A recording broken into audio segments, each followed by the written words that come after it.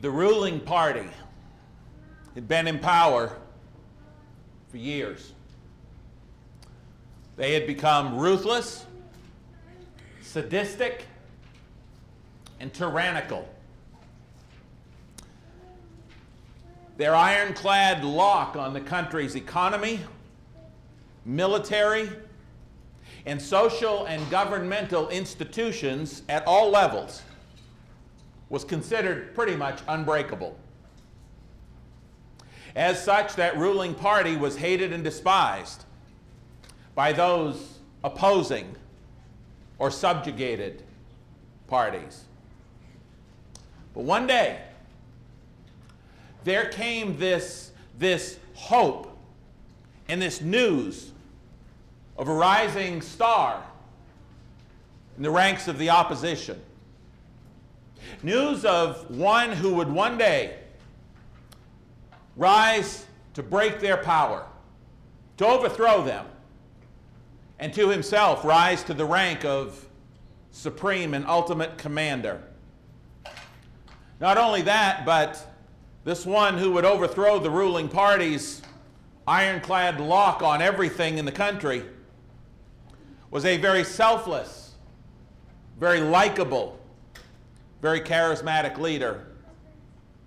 One who attracted large crowds. One who commanded people's attention. One whom the common folks could easily relate to. They could identify with, and therefore, one that they found very worthy of supporting. And so, they did.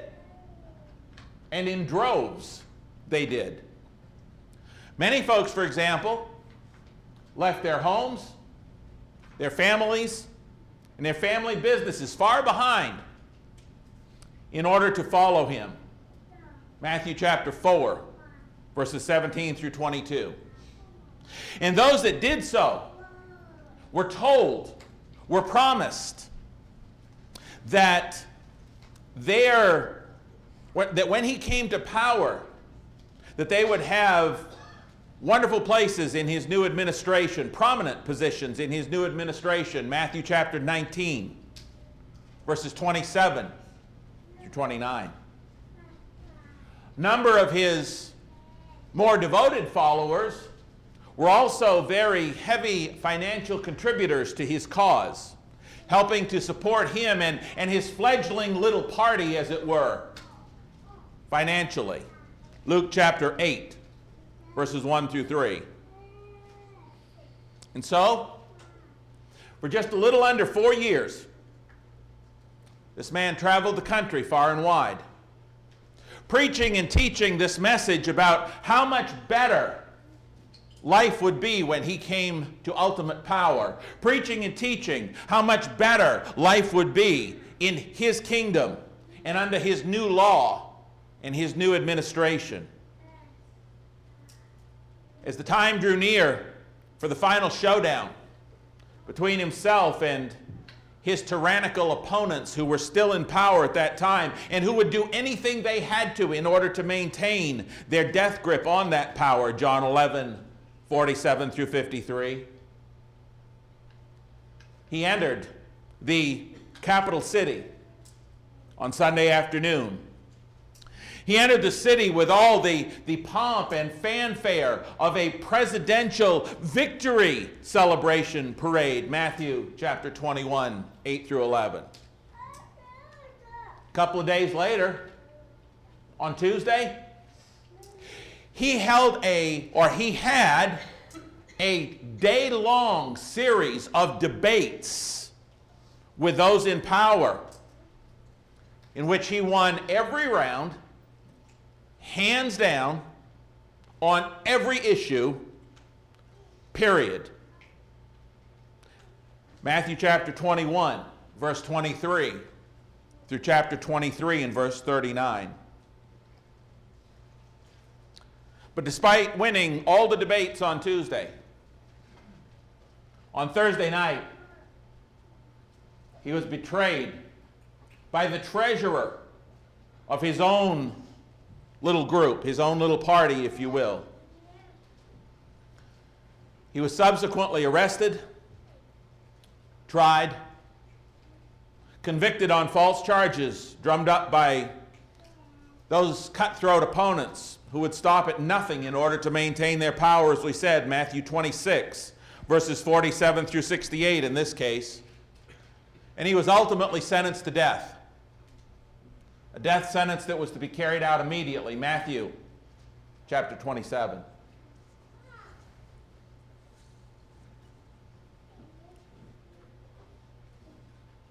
And so, at that point, what of his followers? What of his supporters now? I want you to really think about this, and that's why I kind of created this little parable. I want you to really think about this. What about his followers and supporters now? Their leader, in whom they had invested all their hopes, all their dreams, 3.5 years of their lives, left everything to follow. That leader had suffered the ultimate defeat, not just a defeat, but the ultimate defeat, having been killed, crucified, murdered at the hands of his conscienceless opponents. Surely, that must have seemed like the end of the world to those folks, wouldn't you think? The absolute end of the world. Look at where we find them next. They're still in shock. Several days later. And they are so in shock, they are so in fear of their immediate future that we find them locked behind closed doors, or we find them behind closed doors. Brethren, for them, as far as they were concerned, it was over. It was done. They were cooked.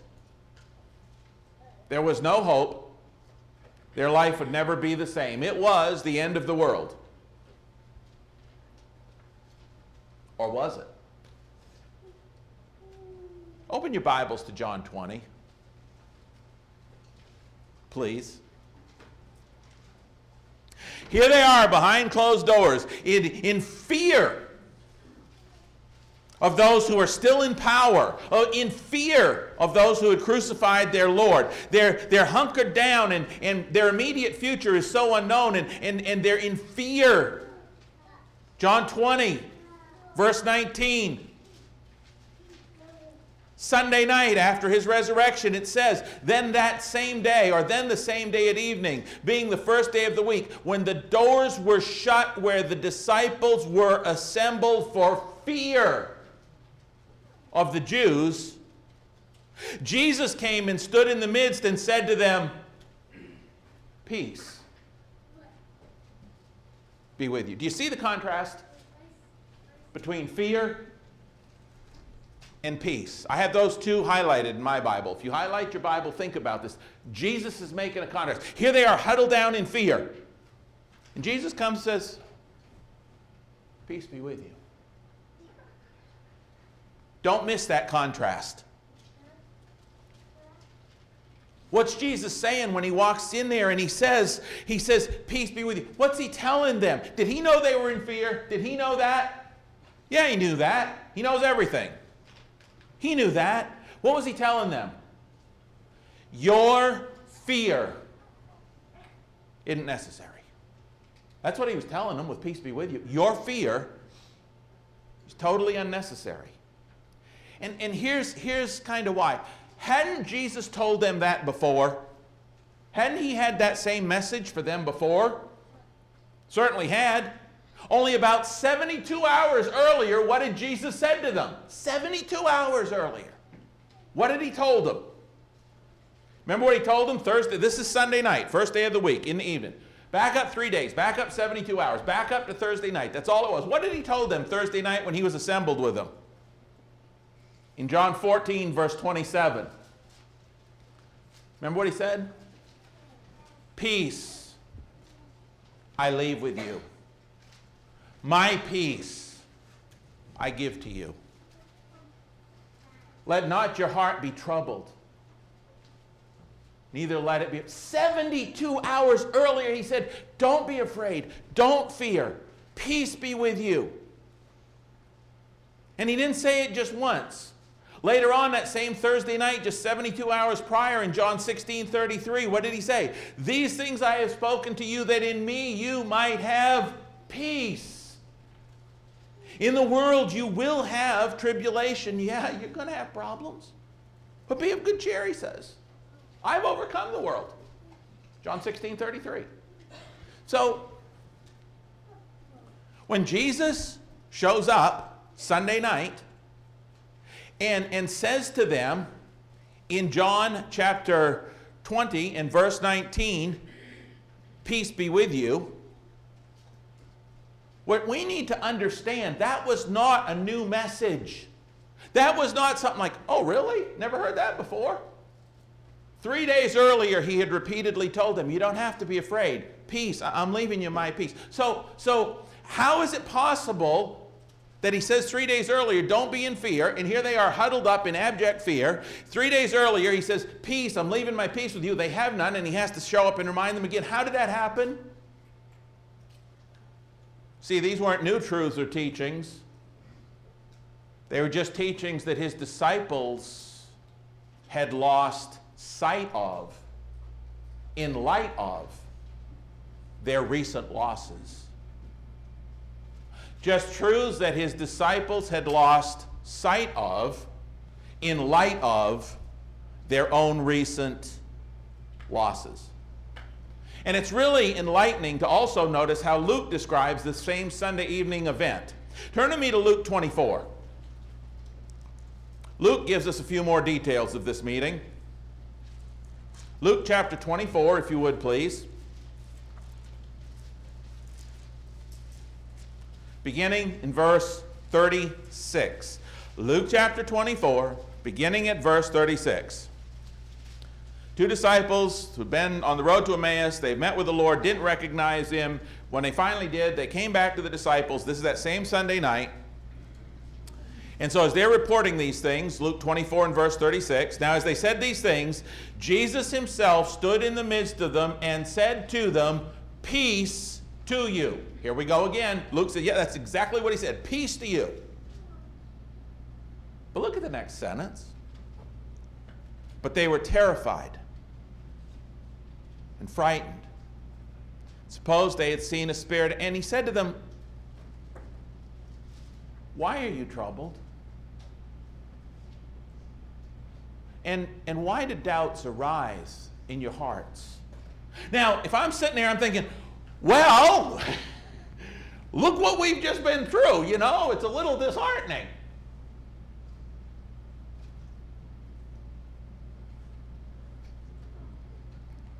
Now,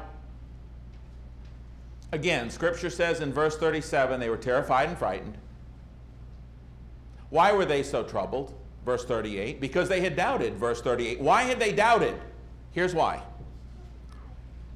Because what they had just recently been through had somehow caused them to completely, don't miss this, what they had just been through had caused them to completely lose sight of the fact that God was still in control. That's what had happened. God was still in control. This is a fact that Jesus goes on in verses 24 and 25 to remind them of in no uncertain terms. That everything's happened just like Scripture says. He reminds them, hey, God's in control here. Always has been. Never relinquished it. Then he goes on to say something, Jesus does, after that. Something that neither they nor we, that means you and me, should ever lose sight of, ever again. And he says it in verses 46 through 48. Then he said to them, thus it is written, and thus it was necessary for the Christ to suffer and to rise from the dead the third day, and that repentance and remission of sins should be preached in his name to all nations, beginning at Jerusalem. And he says to them who were there, and you are witnesses of these things. Do you understand what he said to them that we should never forget in those 3 verses? Here's what he said to them that we must never forget. Their job, as well as ours, no matter who is in power, no matter what obstacles, what resistance, or what personal persecution might be encountered, their job, as well as ours, was and is only one and only fold. That is to go preach the gospel to every person who will listen, that they might have the chance to repent and be baptized for the forgiveness of their sins, that he who believes that gospel and is baptized might be saved. That was their own, that's what he tells them. He said, look, the whole point of all of this is so that you can go preach the gospel. Right? Their number one priority, again, no matter who is in power, no matter what they encountered, no matter the obstacles, no matter the threats, no matter the resistance, very simple, he said, here's your job. You go tell everybody what I've done for them. That's the whole point of all of this, he says. I would like for us to spend the remainder of this morning looking at exactly how well they did that. And I'm not going to turn to a lot of these texts, you know them, but if you're taking notes, take them fast, and if you're not, then go back and watch the live stream. Just before I get started, as a side note, I got to say that in studying for this lesson, those of you that have put lessons together, either men or ladies for ladies class, Bible classes, whatever, sometimes you get to exploring something, you go, wow, and you keep going, wow, and you keep going, wow, and before long you find out that you spent like 6 hours with something you can't put into a lesson because you don't have time, okay? Guilty. In studying for this lesson, one of the things that I had the opportunity to do was I got to read quite a lot about the Roman emperors. Okay? And let me tell you, especially since reading about those Roman emperors and everything that went on in their lives, well, in this one report, I honestly believe that by comparison, you and I know absolutely nothing about governmental corruption or Christian persecution by our leaders. Absolutely nothing. And if you want to explore that further in ways that I don't have time to this morning, I got a website for you to take down. It's very easy. It's www.ancient, which is spelled A-N-C-I-E-N-T, ancient.eu. That's it. Look up Roman emperors. Read down through, even just in the time of Christ, the Roman emperors and their families. And I really believe we know nothing about governmental persecution because we're Christians. Nothing at all. So let's take a look at how well they did that. Here we go. In Acts chapter 4, verses 5 through 7, Peter is brought before that same murderous, hostile group of officials that was in power that had his leader killed. But he had been charged by his resurrected Lord with one overriding responsibility. Tell them about him. And so that's exactly what Peter did, verses 8 and following of Acts 4. And God took care of both Peter and those with him, verses 23 through 31. And the church grew in their love and care for one another. Acts 4, 32 through 37. In Acts chapter 5, verses 17 through 28, the apostles had so infuriated their local governing authorities by teaching about their Lord Jesus that those authorities had them put in prison and eventually brought before them again. But the apostles had been charged by their resurrected Lord with one overriding responsibility. Tell them about him. And so they did. Verses 29 through 32 of Acts 5. This made their local governing authorities so furious that they wanted to kill them right there and then. Verse 33. But God took care of them. Verses 34 through 41. And daily, in the temple, and from house to house, they did not cease teaching and preaching Jesus as the Christ. Acts 5:42. In Acts chapter 6, we see a good brother named Stephen. And he's called before that same murderous council for doing exactly what we just said, for teaching and preaching Jesus as the Christ. However, like all Christians of every age, Stephen has been charged by his resurrected Lord with, you begin to see a pattern here? One, overriding responsibility. Tell them about him. And so, he did. Even though they sent him home to heaven to be with his Lord forever for it, Acts 7. In Acts chapter 8, verses 1 through 3, we see a murderous persecution break out against the Lord's church by those holding high religious office and authority in Jerusalem. We see our Christian brothers and sisters, I can't imagine what this would be like, but we see Christian brothers and sisters being dragged out of homes. I can't imagine what it would be like to have somebody come over there to the parsonage, knock the door down, and come in and drag us out of there for being Christians and putting us in prison. But that's exactly what was happening in Acts 8. 1 through 3, with our brothers and sisters. And they were being dragged from their homes simply for being members of the Church of Christ. And we think we got it rough? Wow. Really? We see others that scatter from Jerusalem in those verses. They scatter from Jerusalem. They run for their lives because of that persecution. But no matter who was in power, who was pursuing them, or the intensity of the persecution, they had been charged by their resurrected Lord with one and only one overriding responsibility. Tell everybody, everywhere you go, about him. And so, they did. Guess what happened? The church grew immensely. Acts chapter 8, verses 4 through 40. Acts chapter 11, verses 19 through 26. As we get into Acts chapter 12, verses 1 through 4,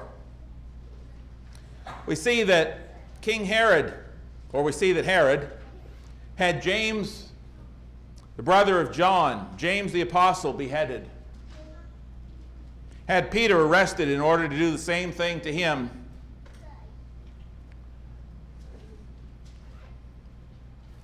And we think we know what persecution is? That's not going to happen today. It's not going to happen by a long shot. It isn't. You're not going to get beheaded. Nobody's coming through that door this morning, swords in hand, to behead you because you're here. It's not going to happen. But it happened to them. But God intervenes, Peter is spared, and Herod died and was eaten by worms. Guess God took care of that, huh? However, once again, we see that no matter who is in power, how hostile they might be, or what persecution that they might seek to inflict, as a result, the Lord's people have still been charged with one overriding responsibility. Tell them about him.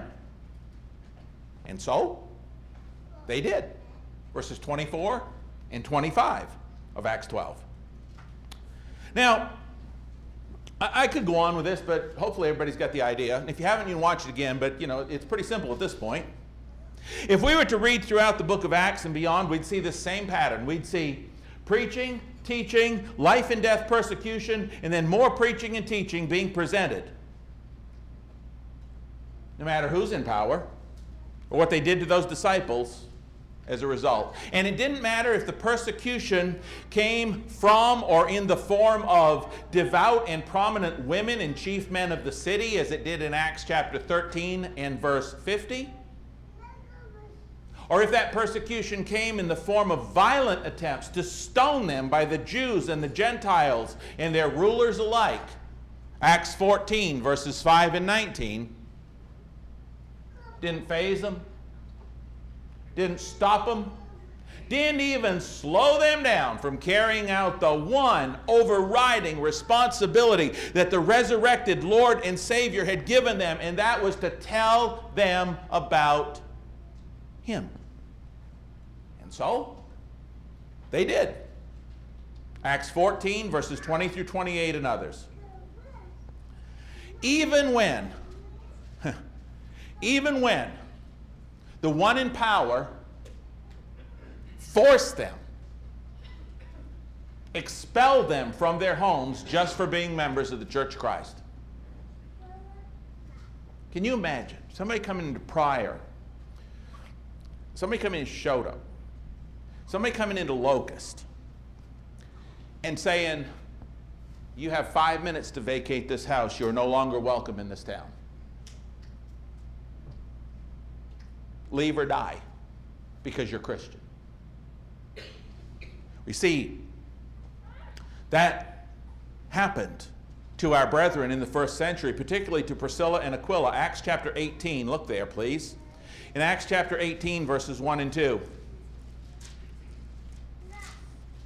Look what it says.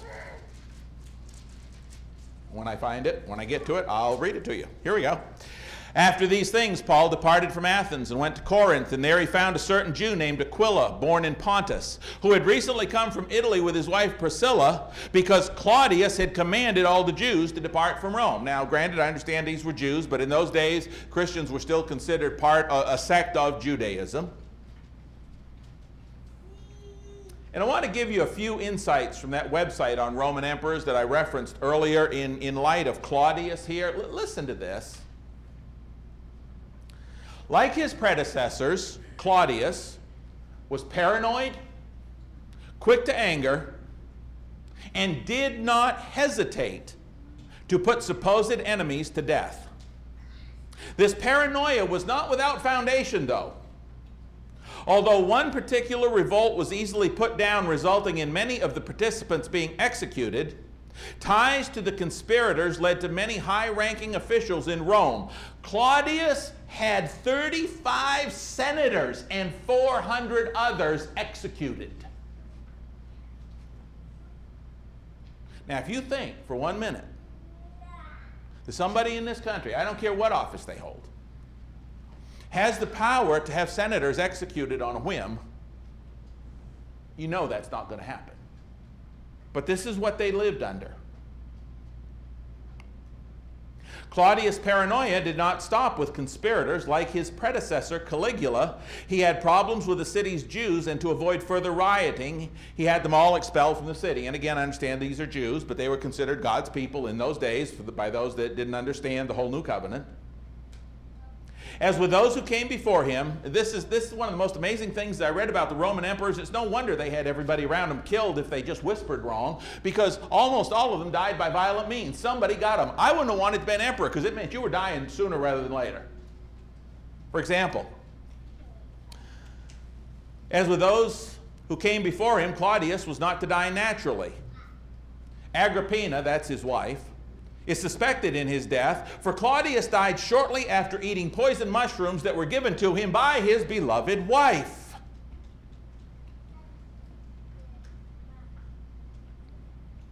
As she had wished, her son Nero then soon ascended to the throne of the empire, and a new era of depravity and corruption began.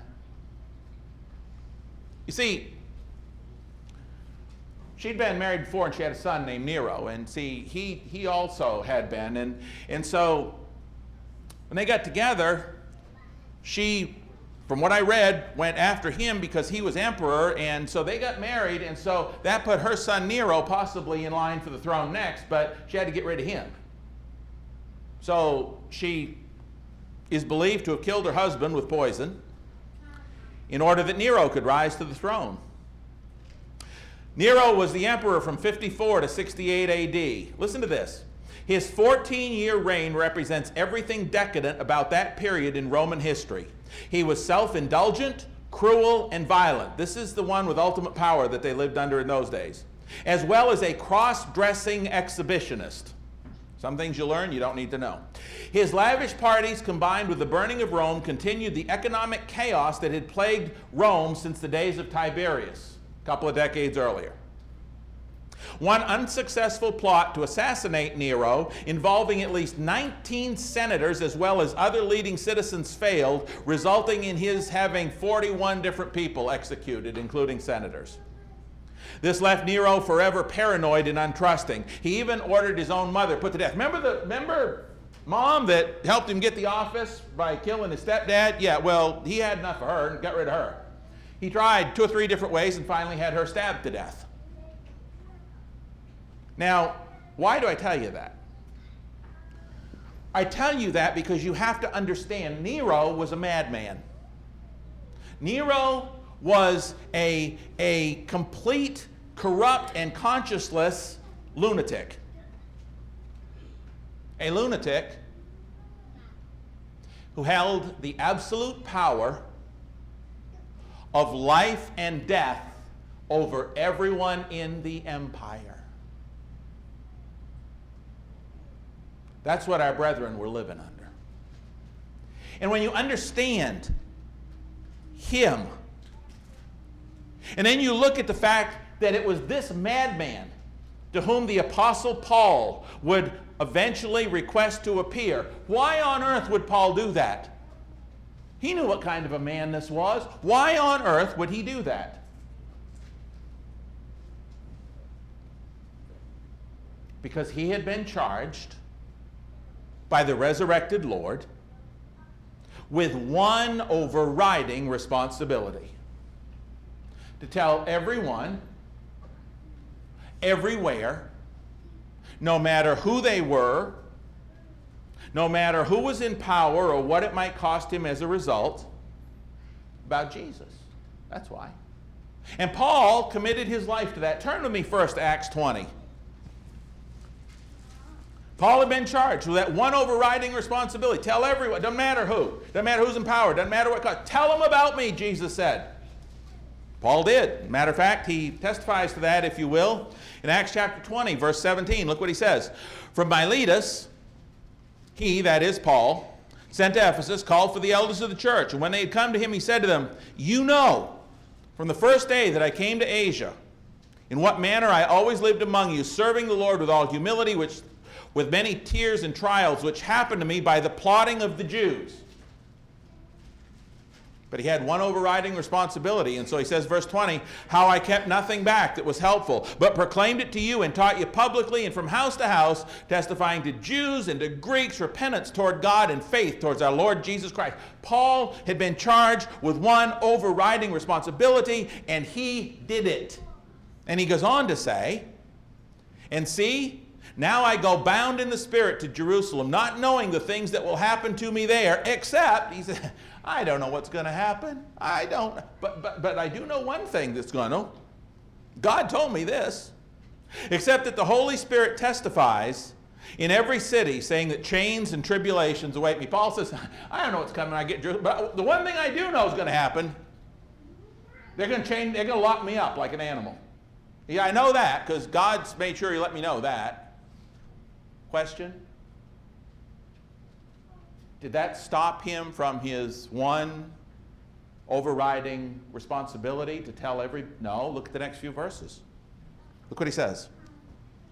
"But none of these things move me." He said, "I don't really care. Nor do I count my life dear to myself, so so that I may finish my race with joy and the ministry which I received from the Lord Jesus to testify to the gospel of the grace of God. That is as clear as you're going to see that one overriding responsibility that God gave him, to tell everybody about the love of God. And in Paul's case, that included those in Rome at that time as well, Acts 23 and 11. And so, Paul wound up. God said, just as you've done in Jerusalem, you're going to do in Rome. Again, Acts 23 and verse 11. And so, Paul winds up appealing to Caesar Nero, Acts chapter 25, verses 10 through 12, and he's sent to Rome to appear before that madman. And because the Apostle Paul refused to declare anything less than the whole counsel of God to anybody who would listen, Acts 20 and verse 27, while he was in Rome, he wound up converting part of Caesar's own household. Philippians chapter 1, verse 13, chapter 4 and verse 22. Paul was released from that imprisonment, it is believed, but his freedom and indeed his very life itself was quite short-lived. Going back to a short paragraph from that website, the greatest threat to Nero's reign was the Great Fire, which began on July the 19th, 64 AD. That fire lasted for 6 days. 10 of the city's 14 districts were destroyed, 10 out of 14. Hundreds died, thousands were left homeless, and looters ravaged the city of Rome. Although Nero was largely suspected of starting it, the blame fell upon the heads of the persecuted Christians. You will recall that secular history would tell us that that's the very event, that roundup of Christians, wherein Peter and Paul, as well as thousands upon thousands of the first century members of the Lord's church, were rounded up and brutally and horrifically tortured and put to death. If you have never read Fox's Book of Martyrs, don't read it before mealtime or bedtime, but read it. You see, brethren, the fact is that God-denying or God-rejecting leaders and politicians have always been in office, in power, in high places of control of many nations, even before Jesus Christ was ever born. Do you remember Herod? Remember Herod in Matthew chapter 2? Remember Herod's trying to kill the baby Jesus? So what does he do? He sends his armies in to kill all the boys 2 years old and under in Bethlehem. Brutal man. How can you even do such a thing? But God-rejecting leaders have always been in places of authority. You know what they do? They come, they rule, they go, and then they're gone. They come, they rule, they go, and they're gone. Isaiah chapter 40, verses 23 and verses 24 says of God, He brings the princes to nothing. He makes the judges of the earth useless. Scarcely shall they be planted, scarcely shall they be sown, scarcely shall their stalk take root in the earth, when He will also blow on them, and they will wither, and the whirlwind will take them away like stubble. You ever blown on a dandelion that's white? But you see, our God, our King, our Lord, our ruler, and this kingdom of His which we are a part of, and His reign will last forever. One of the greatest things about being a Christian is the stability that we have. Nobody's taken God off the throne. Nobody. And so we have this consistent security. But you see, because of the fact that our God and His kingdom He's given us to be a part of will last forever. 1 Peter 1, 24 and 25. Hebrews 12, 28 and 9. This is why, and I say this with all the love in my heart, but this is why you and I as Christians cannot afford to get completely caught up in and consumed with the fleeting, momentary, ever-changing political landscape and leaders of our day. We can't. Because God's going to blow on them and they're going to be gone. Now, I don't care which side of the aisle you're on. I couldn't, whatever. It's still the same. He doesn't say, well, for this party, it doesn't say that. Paul tried to explain this very similar to Timothy in 2 Timothy 2:4 when he said, no one engaged in warfare entangles himself with the affairs of this life. Are you entangled in warfare? If you're a Christian, you better be nodding yes. We are in this for the souls of the lost. We are the Lord's army. We are at war with Satan for the souls of men. We can say, well, we can sit back and say, well, it's easy. No, it isn't. This is war. Used to have a brother come in the church building every Sunday. Man, it's a war out there. And I used to think, it's a nice, pretty day. What's he talking about? I finally came to understand, folks, it's a war zone out there. And we are in the fight for the souls of men. We are carrying forward with that fight. And so no one engaged in warfare entangles himself with the affairs of this life that he may please him who enlisted him as a soldier. Just like Nathan's Devo on Wednesday night. Fabulous job, by the way. Just like his Devo. God's got to be the number one priority. We can't get caught up in all this human stuff going on that's not going to last anyway. There were reports prior to this election, even amongst some who were Christians, that it would be, quote, the end of the world if XYZ happened. Brethren, again, with all the love in my heart, I got a news flash for us. When the end of the world comes, you're going to have a lot bigger things to be thinking about than who's in the White House, okay? You with me on this? You're going to have a lot bigger things to worry about than who's in the White House when the real end of the world hits. You see, for the Christian, it's not about who's in the White House. It's about who's in the Lord's house. It's not about who's in or out of the White House. It's about who's in or out of the Lord's house. As an example, this sermon, just so you know, this sermon was done before we knew the results of the election. Okay? Just so you know. Okay? I'm not targeting anybody in particular, necessarily. This was done before the results were known. And you know what I knew then? I knew that this lesson was going to be just as relevant no matter which side won, or if nobody won, or if they both won. Because it's still true. It's still true. Doesn't matter. My job and your job. Yes, Mom taught me not to point. My job and your job.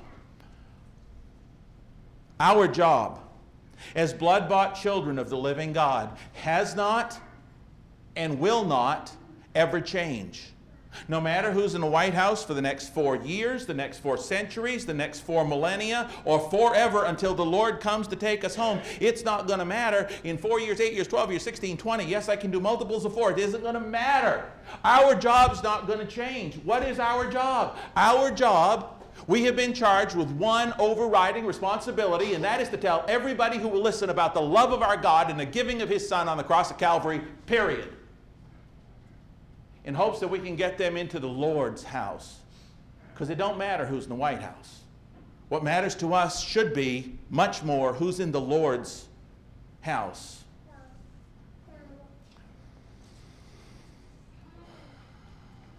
Now,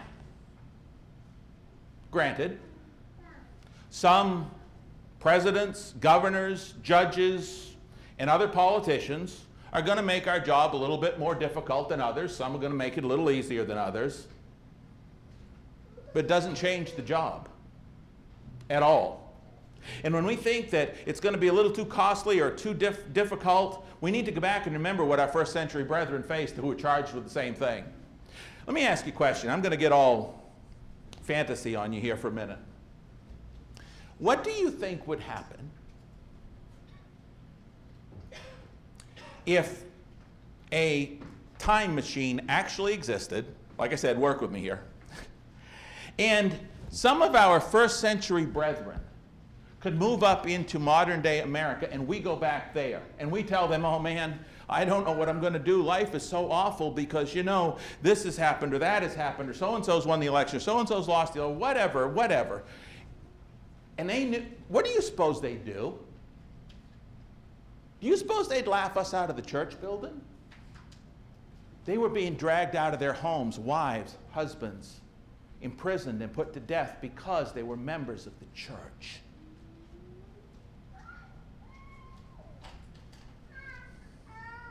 And we think it's the end of the world? So,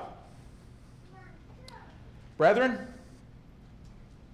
is this a time to be worried, frightened, terrified, fearful about our future? Nope. Nope. This is going around on the internet. Nope. It isn't. You know why? My king was not voted out of office. Nobody threw my king off the throne. Period. Yours either. He is still in complete command and control, Psalm 2. And so my job, my loyalty, my responsibility to him has not changed one single iota either. You know what it is? I've been charged with one lone responsibility. Go tell others what an awesome God I got. Now, some questions. Well, that somebody might ask in response to that. Well, what if they tax or take away all your earthly possessions because you preach the gospel and tell people about Jesus? What you going to do? You know what I'm going to do? I'm going to keep on preaching and teaching and telling people about Jesus. I'm going to keep on assembling with the saints for worship and seeking to live a faithful Christian life in the same way that the Hebrew writer encouraged those teetering Christians in the first century in Hebrews chapter 10, verses 24 through 39 to do. That's what I'm going to do. That's what Scripture says to do. Well, what if it ever gets to the point, 10, 15, 20 years down the road? What if it ever gets to the point that you're arrested for preaching? I'm going to keep on preaching. I'm going to keep on preaching the gospel of our Lord and Savior Jesus Christ, same way Peter and John did when they got arrested for it. Did our first century brothers and sisters get arrested for it? Yep. What'd they do? Told them about Jesus. Yep. Well, what if they put you in jail or prison or put you on trial? Okay. And I'll say this lightly. I thought about this really hard. I'm going to keep on preaching the same resurrected Jesus Christ and the faith once delivered for all the saints, to the guards, to the inmates, to anybody else who will listen just the way Paul did. That's what I'm going to do. But what if they take your life for it? Then I pray that I may be found as full of faith as my brother Stephen in Acts chapter 7. For to live is Christ, and to die is gain. In other words, don't threaten me with heaven. Now, as I say all of this, some of you may be thinking, yeah, well, that's okay, and you can stand up there and huff and puff all you want, but in reality, none of that stuff is going to happen to a Christian in modern-day America, no matter who's in power. Okay, Doug? You know what? You know what? You're absolutely right. Guess we don't have it so bad after all, huh? You're right. So guess we don't have it so bad after all. So, brethren, I want to leave you with this.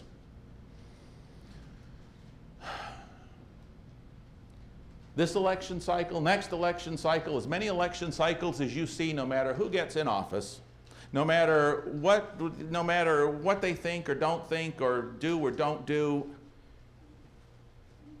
don't be terrified about the future. God is still on the throne. You with me on this?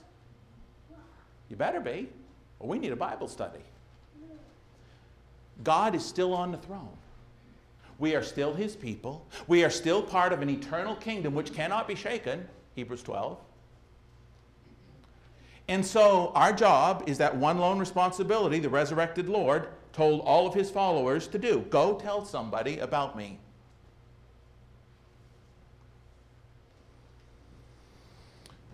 We started out this year with 2020 vision, thinking about reaching out to the lost. And we've had a few conversions, but not a lot. And I know there's been COVID and a whole bunch of other stuff. I understand that. I've lived through it too, okay? But brethren, we need to go tell somebody about the love of our Lord this week. We really do. Because when the world really does come to an end, when it really is the end of the world, that's the only thing that's going to matter, is who's in the Lord's house. Question this morning, are you in the Lord's house? And I'm not talking about this building. Are you part of the church, that body of people who have had their sins washed away in the blood of Jesus Christ? That's the Lord's house. It is a spiritual body, Ephesians chapter 2. It is a spiritual house. You know, in Acts chapter 2, verses 37 through 47, the Lord added to the church those who repented, turned to Him, and were baptized into Christ for the forgiveness of their sins. That's how He added to His house in Acts 2. And you know, a lot in our world has changed in the last 2,000 years or so since that was written, since that was instituted. A lot has changed. Do you know countless rulers have come and gone in the last 2,000 years? Nations have come and gone. People have come and gone. But you know, entrance into that kingdom has not changed one iota in the last 2,000. You know why? Because that kingdom hasn't changed one iota in the last 2,000 years. It's outlasted all of those emperors. It's outlasted Hitler, and it's outlasted all leaders and all. And you know what? It's going to be here till the Lord comes to take it home, because that's what He said. So if you're not a part of that kingdom, if you're not a part of that Lord's house, by repenting, turning to God, being baptized for the forgiveness of your sins, becoming part of that church, you need to be. Because it is the only thing on this planet that is going to last forever. Don't you want to be a part of that kingdom with that king who cannot be dethroned, overruled, outvoted, or thrown out of office? I love my Lord, don't you?